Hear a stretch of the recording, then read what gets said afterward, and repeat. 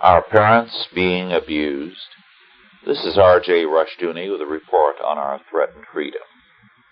We hear a great deal these days about child abuse, much too little, however, or nothing at all about parental abuse. Make no mistake about it, parents are abused.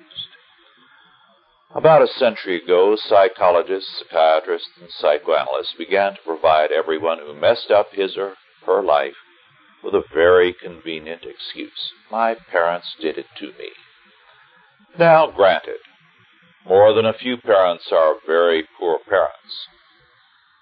But the foundation of all sound moral systems is that whatever others may do to us or for us, we are personally responsible for what we are and do. An excuse, however, was provided by these men. My parents did it to me. Some educators, not all, got into the act. Their excuse for failure was the family, the parents. Is Johnny doing badly, or is he a problem at school? Don't blame Johnny, blame his parents. They are doing too much or too little, and whichever it is, they are all wrong. Sociologists, child welfare workers, and the courts got into the act. One idiot judge once remarked that there was no such thing as a bad child, only bad families.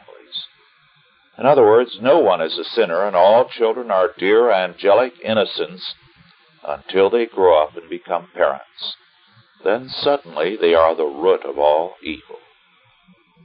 Parents are so abused today that we can be grateful that a strong, natural urge impels people to marry and to have children. Otherwise, with all the abuse parents get, it would be an unpopular calling.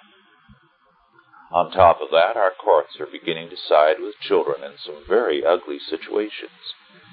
If you strike your child with just cause to chastise him, you can be in serious trouble if he files a complaint against you. Some school counselors urge such children to file a complaint. However, if your child defies you and strikes you savagely, the welfare worker, counselor, or court may well side with the child. Parents are being abused on all sides, and their love and work is underrated. No one but a father or a mother has the patience and love which rearing a child requires.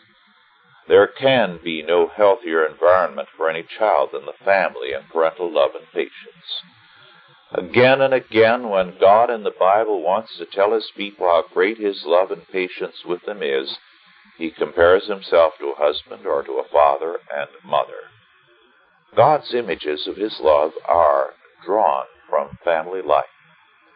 All this abuse of parents is a very deadly evil. It is destroying the very foundations of life, and it is creating social conflict and disorientation to an unequaled degree. When the Ten Commandments call for honoring our father and mother, the promise for obedience is a long and good life for individuals and nations.